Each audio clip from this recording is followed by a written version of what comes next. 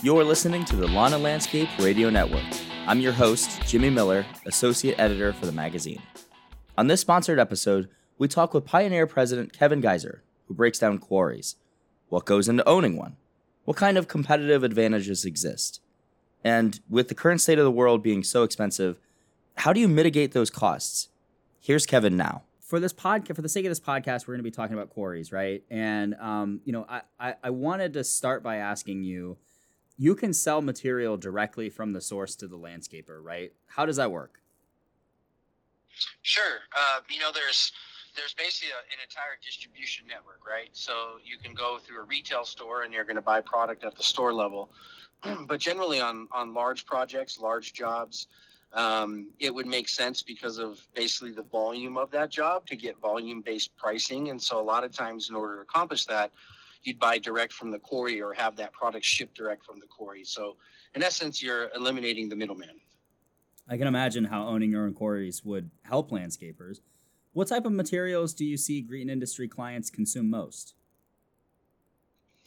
Honestly, there's large tailwinds that are around xeriscaping at the moment. I mean, it doesn't take much to Google anything having to do with the drought in the Southwest and realizing that drought conditions are horrendous in the Southwest. And so as a result, in order to have a xeriscape type landscape, you really need to have rock. So decorative rock at the moment is a massive leader in that regard. Kevin, I think it's interesting. We did a podcast not terribly long ago about xeriscaping, and I find the process so interesting because it is like a growing trend. And I acknowledge that, especially like I'm from the Midwest, right? So, incorporating drought tolerant plants and, designing your landscape that way, that isn't necessarily something that we really think about all too much here. But I can imagine on that side of the country, like it is, right? So, how have you seen, like, when were you first aware of xeriscaping, and how have you kind of seen that grow and evolve? Well, growing up in the Southwest in Arizona, xeriscaping is just what we do, right? I mean, it's really hard to have a large grass lawn when you live in the desert, right? And when all of the water that is supposed to sustain these large cities is such a limited resource, right? And so generally, I was introduced to xeriscaping as just a function of being an Arizonan originally. In Arizona, you generally have rock lawns, or what they call them. So if you see a front yard in a new home community, that front lawn is rock, and it's boulders, and it's hardscapes like pavers and those types of things.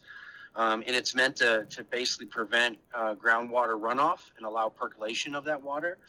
And then at the same time, the plants that you do see in those landscapes also are generally green and have drip systems as opposed to sprinkler systems, which save a lot of water, that type of stuff. So that was the first time I was introduced to xeriscaping as a concept. And then as we got into this industry and realized that, how important decorative rock is as a product that's a necessity for xeriscaping, that really was a large tailwind for us as a business to continue growing our quarry footprint and our product offerings. Do you have a lot of apprehension out that way in the country for people who want to install like these rock lawns, or has that just kind of been commonplace now, where people feel pretty comfortable with it? It's commonplace. In places like Arizona, it's been that way for over a decade. In places like Colorado, where I'm located now, it's becoming the thing. So there's always been a lot of mixed media in Colorado, where you have grass and rock and stuff like that. Well, now there's even legislation starting to make its way into, whether it's at the state level or municipality level in Colorado, that's now preventing people from having lawns. Yeah. It's saying it's wasteful when the majority of the water for all these drought-stricken states comes from Colorado. So it's becoming more and more prevalent. And I think it's just going to get greater as the next few years progress. I just saw I think Southern California passed some legislation that said that you could only water like once a week, which I think is That's unfathomable here, but I totally get from, the western part of the country that perspective. Um, Kevin, I want to shift the focus back into quarries, right? And, how you guys specifically kind of turn around and sell the materials, right? Like, how do you get the word out there that you have the materials, and what makes it easy for you to turn around and sell them? The first thing that we do is we work on specifications. So we work to actually get those products specified into plans for building and construction. And so it kind of in that regard sells itself. From there, if you go to any of our retail locations, for instance, you'll see, really beautiful displays with all the different colors, because the geological diversity of a place like Arizona yields, you know, dozens and dozens and dozens of different types of colors of hardscapes. And so, the for us, it kind of markets itself, because when people have an idea of what their house color looks like and what they want things to look like, they show up, they take a look at what they have, and buy it from there.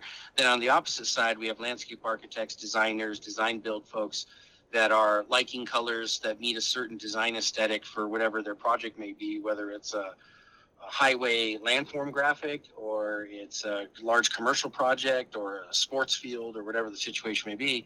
And so they like a certain color and they call it out in the specification. And those are the two kind of primary modes to market, if you will. Yeah, that makes a lot of sense. Has that marketing been any more difficult now? I mean, I'm going to bring up the one thing that I think we talk about almost every interview I've done for Lawn and Landscape of the last year: inflation. Have you seen the prices rise with inflation? And does owning your own quarries help mitigate the supply chain issues for clients that most contractors are kind of experiencing? Sure. And inflationary pressures obviously are taking their toll on just about every business and every aspect of the market currently. However, the main effect for us from an inflationary perspective is fuel. I know we anticipate, when we do our budgets on an annual basis, certain inflationary pressures. Excuse me. For instance, increases in wages, repair and maintenance costs, operating costs, and so a lot of that we've been able to head off at the pass. Fuel is the hardest one, right? Being a commodity, and with having global dynamics, it just changes so frequently. So we have to use things like fuel surcharges and whatnot to offset a lot of those costs. So that's probably been the biggest contributing factor. But as a function of just quarrying itself, that's a small part of the equation. And overall, I mean, I think it equates to somewhere between 30 and 40% of the actual cost of the product can be that cost of fuel. So depending on what we're making, it can have an impact. Yeah, and do you often just add that fuel surcharge in there to help mitigate that cost, or are there other ways that you are, kind of operating through that? For the most part, it's a pass-through. So the easiest way to mitigate that is using fuel surcharges. As a business, we'd rather not do that if we can avoid it. I think it's much better for our customers and the end consumer to not have to do that. But the alternative is detrimental to the business as a whole, and will ultimately yield less product to market if we're not careful. So yeah, fuel surcharges are the best way to go. Okay, that makes sense. And have you received any pushback from clients on that, or is that usually? I've heard a lot of people basically say that everybody has a good general understanding of this is how the way the world is right now. I think that summarizes it best, to be honest. I mean, we've seen very little pushback, and we've seen most people seem to be very understanding about the whole process. And because I think if people were feeling they're being taken advantage of, myself included, I mean, if we felt that way, we're going to push back. But I think if we've done it in the way we have, which is trying to be responsible and having some level of transparency, that helps. And so, yeah, most people have accepted it. That's just the way it is at the current time, and hopefully it won't be that way, for very long. And as it's not, we'll be able to adjust the opposite direction as well. Absolutely. I'll bring this back to the quarries. How do you even begin managing one? Like, what goes into ensuring it's a well-run element of your business? Well, first and foremost, it's safety. Safety is tantamount to running an organized and efficient operation. We take safety very seriously, and frankly, most quarry operations do, but you have different state and federal agencies that oversee part of what you do on the quarry side. So for that reason alone, you have a whole lot of safety focus and checklists and things that we have to follow. But then internally, we have a lot of our own safety regulations that we focus on as well. And so safety first.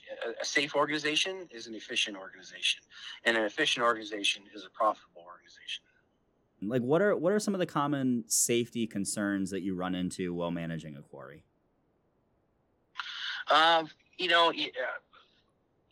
First off, there's a lot of big equipment rolling around there, right? You've got large yellow iron loaders, or front end loaders. You've got haul trucks. You've got a lot of traffic going in and out. So traffic patterns is a big deal. You want to make sure that people aren't getting in the way of something and hurting themselves. So that's a big one. Second thing is, there's a lot of gear. There's kit that your safety folks should be, or your people should be wearing in that pit, and your safety folks should be making sure people are having. So that's your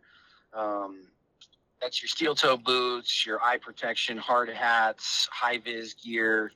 Those types of things are just essential to making sure that people see you. The tires on some of the equipment in these quarries are, taller, sometimes 2 times taller than a human being. So it's really important to be visible. Absolutely. Kevin, I have just one last question for you, and it's kind of a broader question about, your expertise, and I guess anybody who's looking to manage their own quarries. What are some of the things that you think, what types of advice might you offer? First thing first, you have to understand the reserves that are there, and there's a lot that goes into that process. It's not just as easy as you find a piece of land and then start mining it. You need to know what's in that land. You need to know who has the rights to that land from a mineral rights perspective. You need to know what's required from a permitting perspective to operate that land. There's a very high barrier to entry to get into a quarry. It's not an easy thing. It certainly takes a different level of expertise. So I would recommend having a team of solid operators in order to make that work. Makes total sense to me. Awesome, Kevin. Hey, is there anything that, specifically regarding quarries or even about Pioneer that I didn't ask about that you think I should know for this podcast? No, I think you covered it. I mean, I think the big thing is just understanding that, that supply chain and understanding how it flows through the distribution is crucial.